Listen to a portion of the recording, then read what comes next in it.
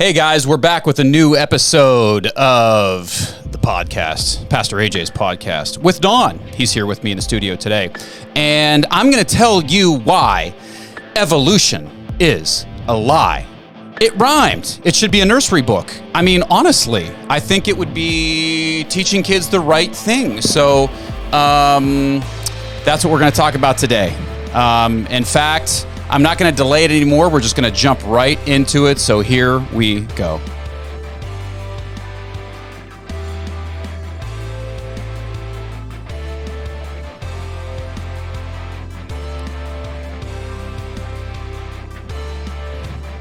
Okay, so we're back. I'm just letting that theme song rock out a little bit, Dawn. I like that. I mean, I really like that one. I like that a lot. Yeah. Yep. But anyways, here is the one and only. He's my partner in crime. He is the man with the master plan. The one and only Don Medicus. He's such a cool guy. Hi, Patsy. And he's saying hi to Patsy. What a good husband. He's so nice. Well, I'm getting brownie points. Did you like my nursery rhyme? Yes. I thought it was very good. I thought it was pretty good, too. I mean, personally, I thought it was I thought it floated. Yep. I'm going to tell you why evolution is a lie. That's right. So that's what we're going to talk about today. And we're right in the middle of a series called Get Real. And I want to encourage you, if you haven't done so already, to support gospel ministries. You can do that by contributing. You can just go to my website, pastoraj.com, and there's a place there that says Partner with Pastor AJ. If you haven't signed up for my weekly email newsletter, you want to do that because I actually will send you my latest videos in addition to just great content and a great devotional that will give you, it will inform you and help you to be a Bible-believing Christian in this day and age. And that's really what I want to do. So do that. Go to pastoraj.com, sign up for the email. If you want to partner financially with us and help us to continue to do what we do, I mean, it actually, believe it or not, it costs us money. But we do give to missions projects as well. We contribute by giving Bibles to new believers. We also support churches that do that and are passionate about preaching the gospel and leading people to salvation each and every week. We also support missionaries that are preaching the gospel on three different continents. So Amen. I think that's pretty cool. Yep. But anyways, if you want to support us, and if you do it monthly, then you get one of these bad boys right here. It's a very nice stainless steel tumbler. So want to encourage you to do that. You can also sponsor us. Just reach out, let me know. And in addition to that, we're doing this new study here, this new series called Get Real. It's all about how the Bible is real, because this is just something I'm passionate about. It's something I really want to teach everybody. I want you to get to know for yourself how these stories are real. The people are real. The places are real. It's not a nursery rhyme. It's more like a kind of reality TV show gone wrong, but in the end it goes right because Jesus comes and he, is the one that all these stories and things are pointing to. But the stories are real. I mean, a lot of people today are questioning the validity of the Bible. They're questioning whether or not, the Exodus from Egypt happened. You have some, scholars that are questioning. Air quotes. Yes. So you have scholars that are questioning that. You've got people just questioning other elements. Was there really a global flood? I'm going to talk about that today. If you haven't already done so, check out my first two episodes in this series. They have all to do with Mount Sinai and the Red Sea crossing, and probably evidence that you didn't even know for those two historic events. So pretty cool stuff. You want to check that out. And basically, I'm going to get right into it. We're talking about evolution, evolution. What do you think about that one, Don? Evolution. That's a good title. Evolution. I actually thought when I did a series on this a few months ago called what was it? Evolution Insanity, Darwin's Monkey Magic. I thought about calling it evolution, and that's what it is. It is, yeah, absolutely, 100%. But I feel like this is just kind of like a pet topic for me because I've just been studying it for a lot of years, and sometimes people look at you screwy, like you got a screw loose when you say you don't believe in evolution, and there's just a lot of evidence to the contrary out there. In fact, I mean, honestly, all the evidence, most of the evidence, 90% of the evidence points against evolution. There's a few things that are, kind of interesting or tricky, but, it just seems like overwhelmingly the evidence goes against evolution. It goes in favor of a young Earth. And so, that's what I want to showcase today. And I want to do that by showing you what the Bible teaches. This is a scripture passage that I have actually relied on quite a bit. This is out of Acts chapter 17. The Apostle Paul, speaking to the people of Athens, he says to them, I see, in verse 22, that in every way you are very religious. For I walked around and looked carefully at your objects of worship. I even found an altar with this inscription, to an unknown God. So you are ignorant of the very thing you worship, and this is what I'm going to proclaim to you.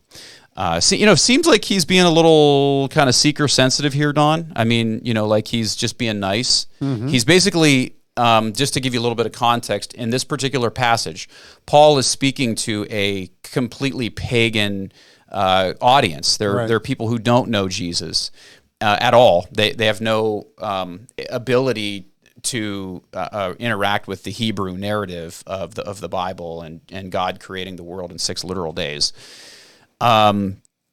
So it seems like he's being a little seeker sensitive here, and he's being nice, and that's good. And I've seen people use this passage. I've used this passage to teach that you need to be sensitive when you're sharing the gospel to people that aren't Christians.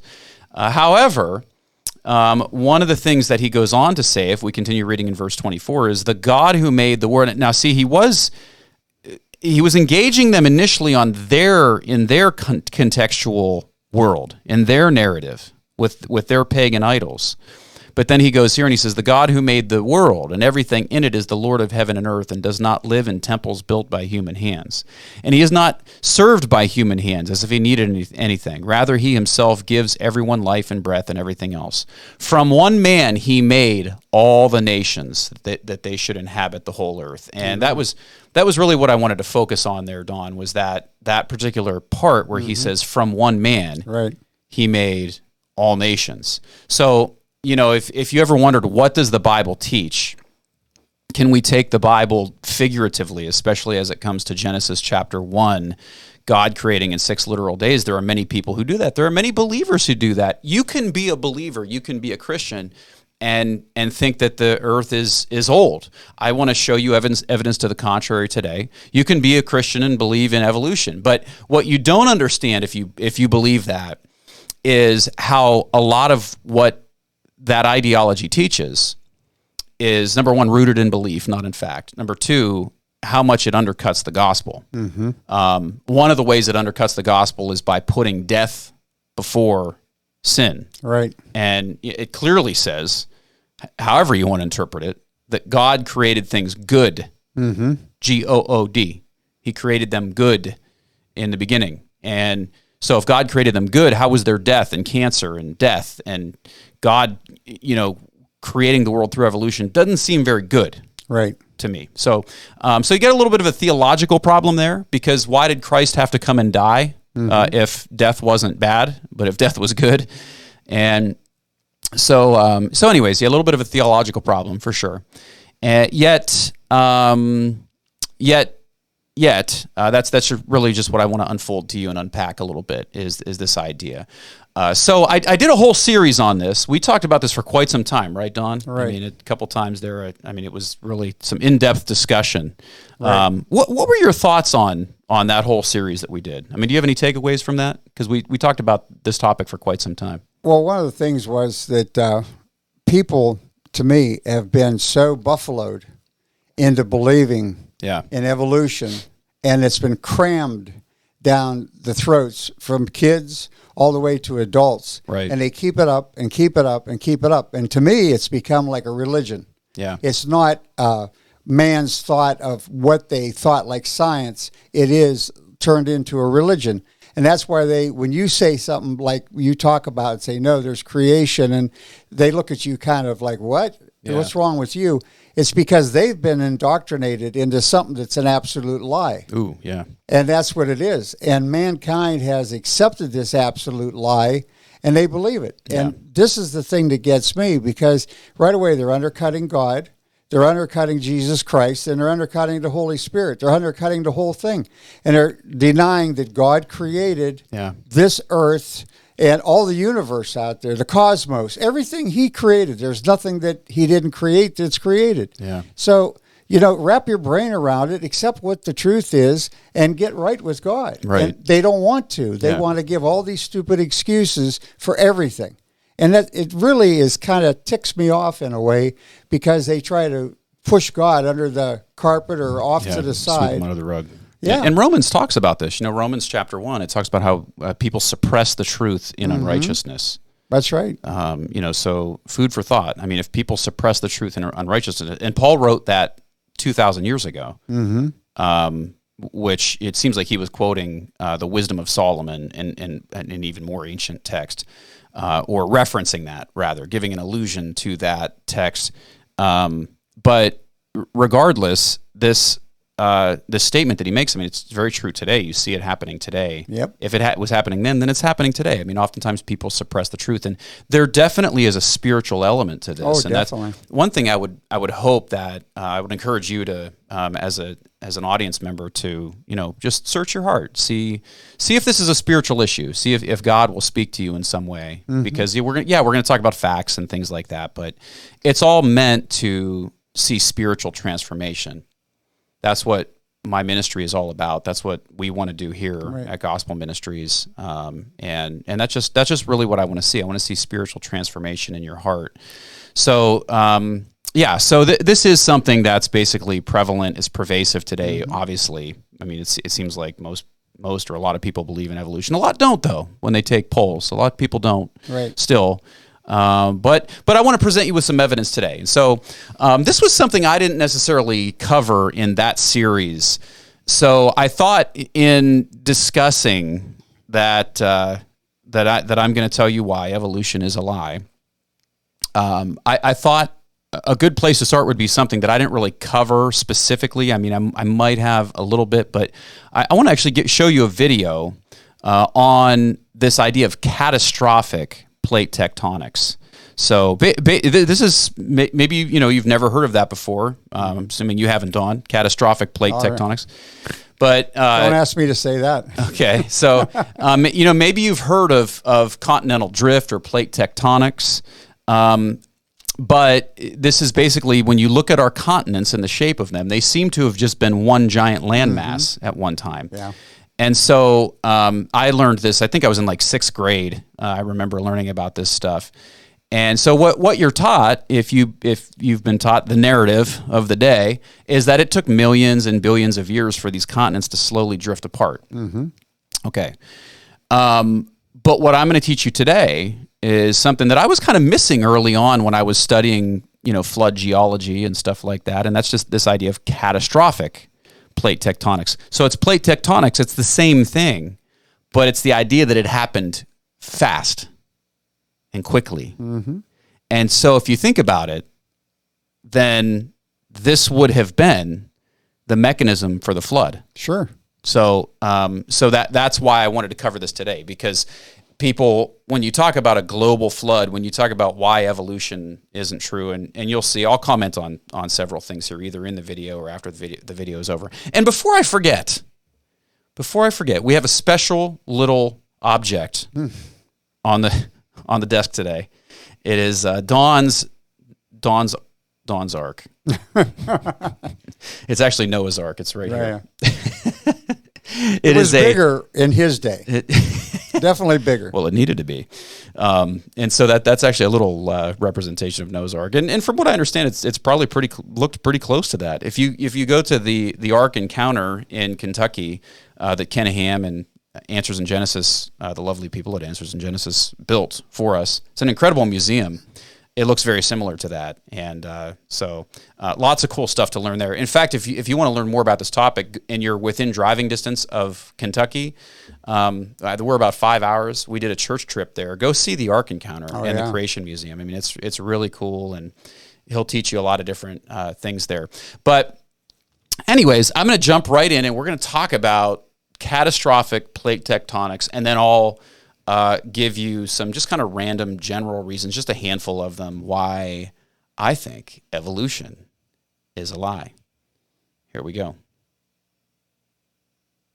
You ever wondered how the massive dinosaur kill zone in the middle of America happened? We're talking about 3 countries, 14 states, and a stretch over 1,800 miles long and 1,000 miles wide. Over a million square miles are filled with the remnants of most known dinosaur species, and they're all mixed with other land animals, fish, birds, and all sorts of sea life. The leading theory asserted by evolutionists is that an asteroid hitting the Yucatan Peninsula in Mexico, over 1,000 miles away from the heart of this disaster zone, is why millions of dinosaurs are buried in mud and ash. But that doesn't make sense, because the billions of fossils in this area were buried in multiple mud and ash layers from successive watery events. There's also vast areas of crumpled and buckled geology from land masses that were laid down wet and then folded. And this action was obviously driven by rapidly subducting plates. Evolutionists explain how oceanic plates, like the Farallon Plate, slowly subducted over tens of millions of years under the North American continent uneventfully, while the millions of dinosaurs now buried in this kill zone somehow just kept living and thriving. Both secular and creation scientists agree that the Farallon Plate subducted under North America, even carrying massive volcanic plateaus like the Conjugate Shatsky Rise along with it, going from the west to the east. But we disagree, and with good reason, that the dinosaurs somehow just kept peacefully thriving in this area while this was happening. This subducting action would be like a spatula sliding beneath an undercooked pancake, creating massive folding and buckling just like we see all over North America today. The process even explains the rapid and catastrophic formation of the Rocky Mountains. This happened just thousands of years ago during Noah's flood, when the fountains of the Great Deep were broken apart and the year-long process of the worldwide flood unfolded. Massive oceanic rifting on a worldwide scale created new seafloor that was pulled under the continents, creating cycles of tsunamis that occur when the seafloor binds and then releases, just like tsunamis are generated today. This explains the multiple layers these creatures are found in as they were buried by the ever-increasing flood waters and tsunamis. These dinosaurs were buried furiously, with over 90% of them now found disarticulated or torn apart. Many of them are even found choking on mud as they died, with their necks arched backwards. Widespread volcanism that occurred during this process also shows this happened quickly, over a year, and not millions of years.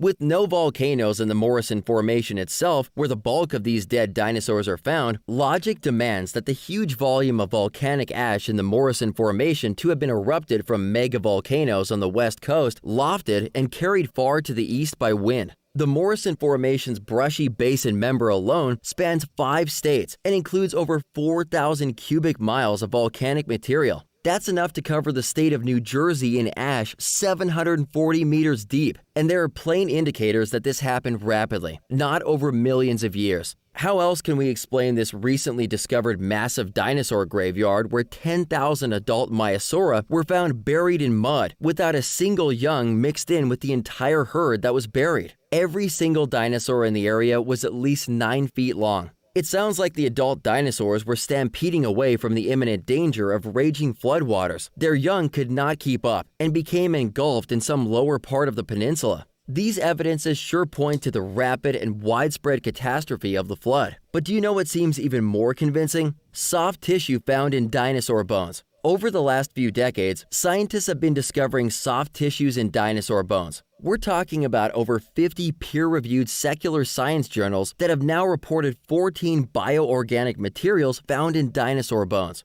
They're finding blood cells, blood vessels, connective tissue, and even collagen, which has a maximum shelf life of just tens of thousands of years, with some stretching it out to a maximum of 900,000 years. Either way, with a maximum shelf life of less than 1 million years, what's collagen doing in dinosaur bones that are supposedly 65 million years old? Many dinosaur bones are even found unfossilized in places like Madagascar, Alaska, and Montana. Even the founder of the largest dinosaur museum in the world admitted that usually most of the original bone is still present in a dinosaur fossil.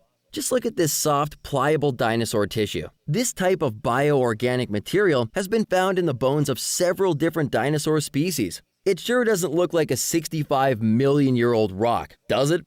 When you step back and look at all this evidence, doesn't it look like the catastrophic worldwide flood described in the Bible that happened just thousands of years ago make better sense of this evidence? Looking for answers about what the Bible teaches about creation, the fossil record, dinosaurs? Download the Genesis Apologetics app from the iTunes or Google Play stores for answers to these questions and more. All right. So that video was put together by our lovely friends at Genesis Apologetics. And there's a few different sites you can go to get like information on this kind of stuff. But I just felt like that was kind of like a concise, good one on this idea of catastrophic plate tectonics. And so I think it was good. Thank you. I appreciate that. And thank you to the people at Genesis Apologetics. Yep. But I mean, what's your thoughts on that, Don? Have you ever heard of this before? Like, and you probably have heard of plate tectonics and the continents drifting apart, but catastrophically, quickly, being the mechanism for the flood.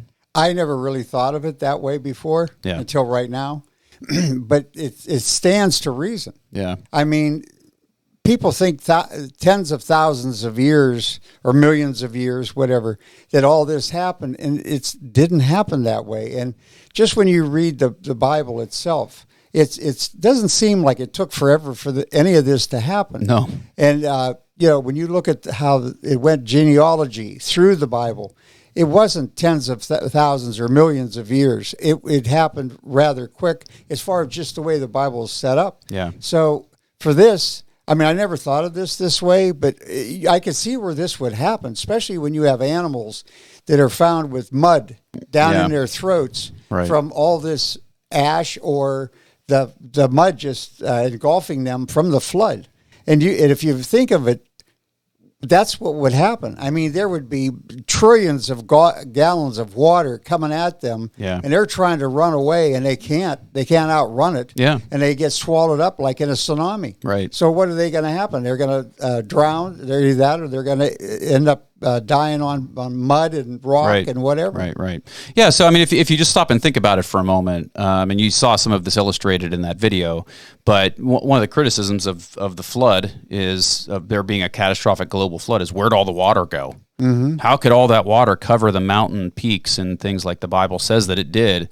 Well, in large part, it's because the mountains weren't formed yet. Right. Number one, and that's why you actually find fossils, aquatic animal fossils, water animal fossils on mountains, all over land. You find whale skeletons on land. Mixed with sharks, mixed with T-Rexes. Right. I mean. Yeah. How'd they get there? So this explains how the flood happened, and it also explains how the world was formed. Right. In terms of how we see it today, it explains the fossil record.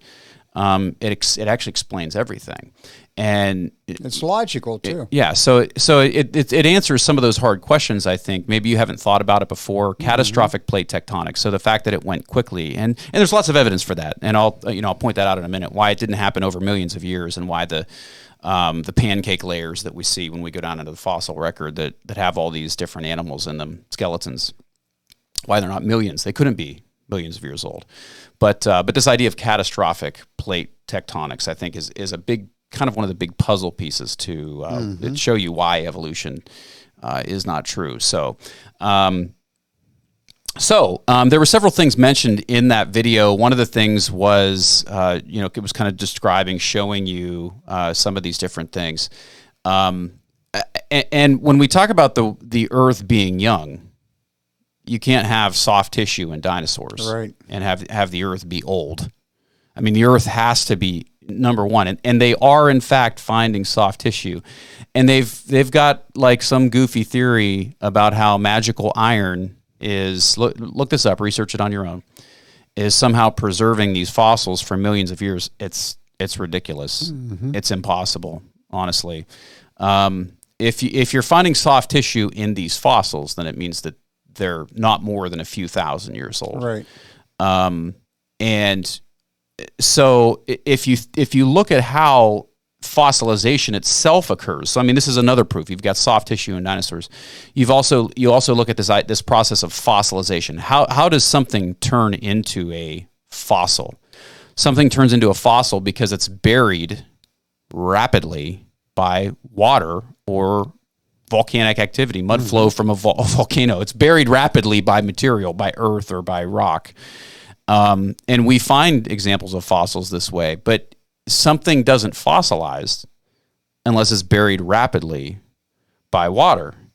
And so the fact that you have fossils means that these things were buried rapidly by water or a volcano or something. Something buried them rapidly. Right. And they mentioned the dinosaur kill zone in there, where you find all kinds of dismembered dinosaur parts, which you would find if they were all swept in there by different waves of a tsunami. So I think it kind of follows it. We've seen tsunamis in our lifetime. Yep. We saw Hurricane Katrina. We saw a tsunami hit, I think, where was that? Indonesia. Do you remember that? Like about 15 years ago?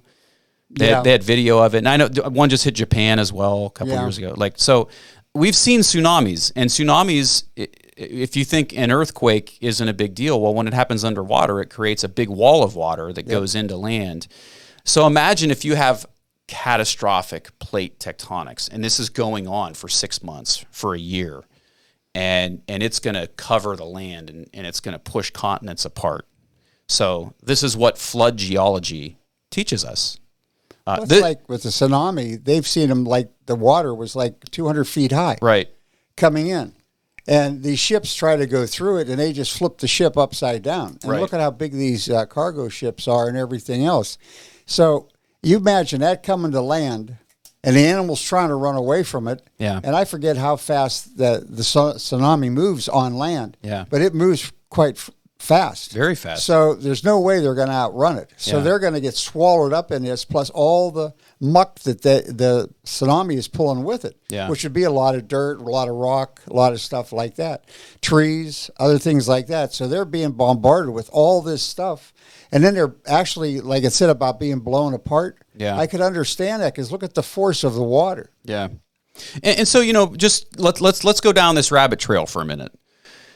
And we're sort of thinking out loud here as we're doing this, right? I mean, we're talking about how what would happen to the dinosaurs, what would happen if there was lots of earthquakes and over a period of 6 months, okay, that God built this into the earth, knowing what was going to happen. He built into the earth whatever mechanism was needed to start this process, like a fail-safe to wipe the earth clean, unfortunately. But we see this, and what would you see? You would see probably, if the whole earth was covered in water, you would see evidence of that in fossils. You would see, as Ken Ham says, billions of dead things buried in rock layers, covered by water all over the earth, laid down by water all over the earth. You see that. You see these animal fossil remains. You would also see gigantic drainage ditches, and evidence that this water came off the land. Like the Grand Canyon? Like the Grand Canyon. You would see giant drainage ditches, okay? And look up a picture of Monument Valley. Look up a picture of Monument Valley over there in the Grand Canyon area. You'll see these giant leftover pillars and things of space where... Imagine the volume of water it took to create Monument Valley in the Grand Canyon region. Not just to make the Grand Canyon, but to leave these, basically a flat plain with these giant, monuments in it of that are left over from the floodwaters receding off of the land. Which that brings me to another point, and that is that all of the layers of rock that we have underneath our feet, whether it's the Grand Canyon, whether it's here in Ohio. Underneath us, there's a top layer of dirt, and underneath that, there's a bunch of rock, which is a bunch of other kinds of dirt, really, is what it is. And it's all sedimentary rock. And you know what sedimentary rock is? Sedimentary rock from water. Is rock that was laid down by water, by a flood. I mean, just when you look at the geology of the world, something's kind of pointing in the direction of this having happened recently.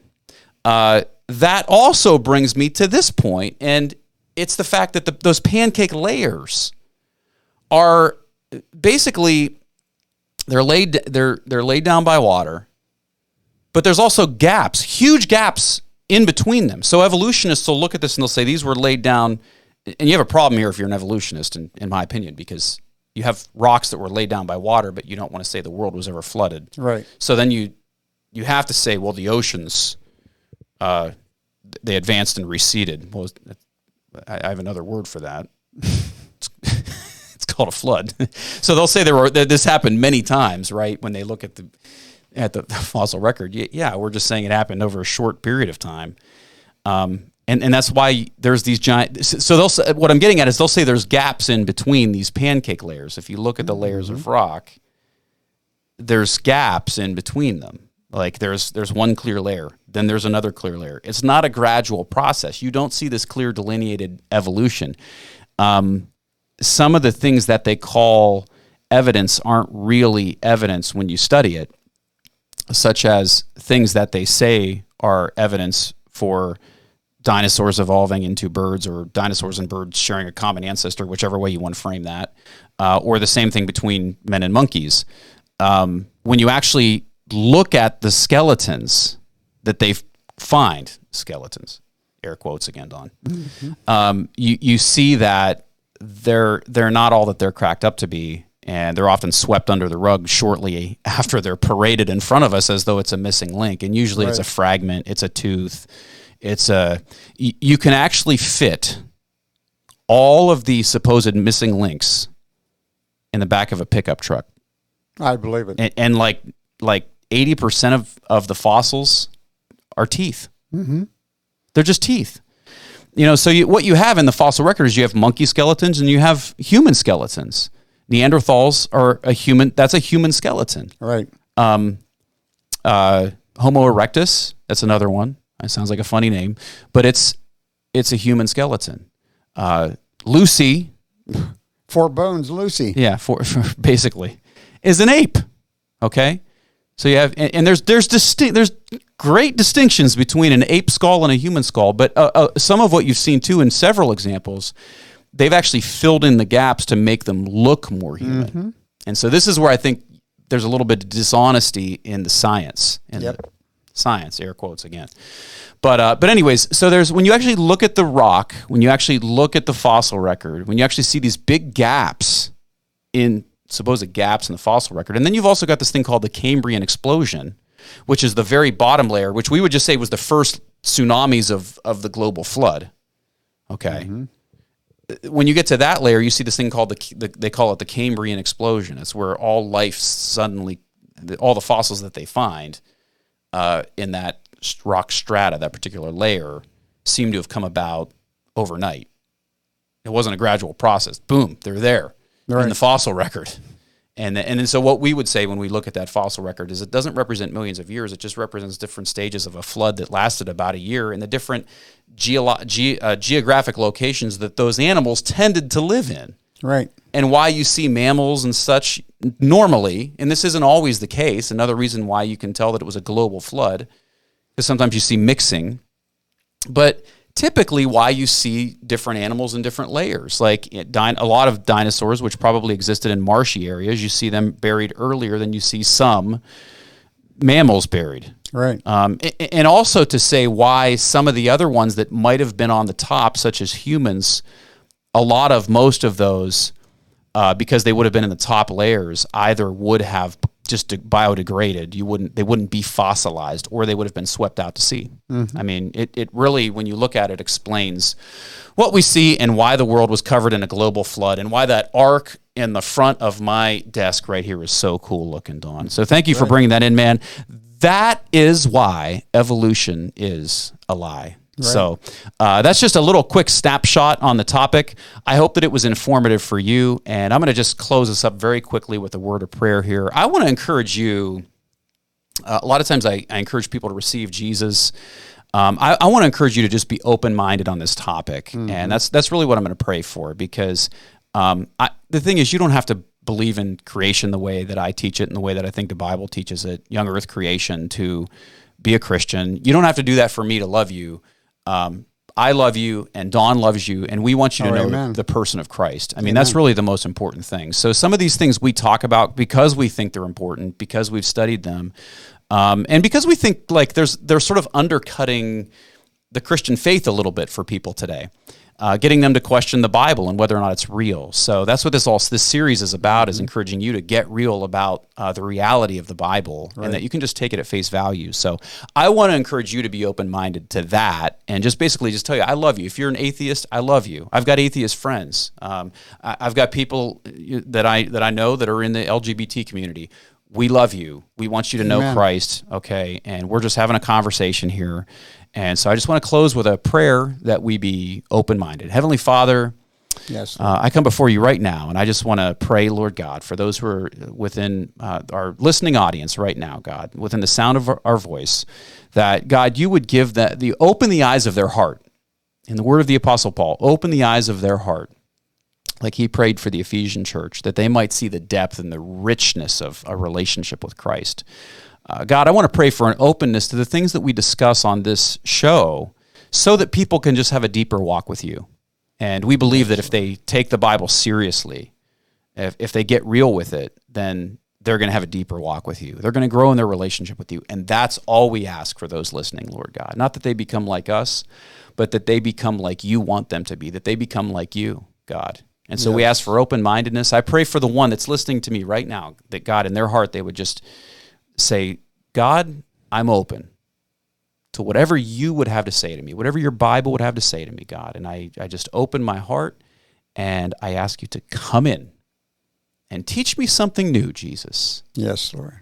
Amen. Well, amen. That does it for this episode, and I just want to thank you again, my friend, for being here, Don.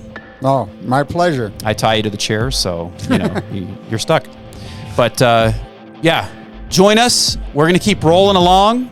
I want to encourage you to get real with God, because he got real with you. And the Bible is true. It's a true book. The places are real. The people are real. We'll be back in the next episode. Tune in. We love you. We're out.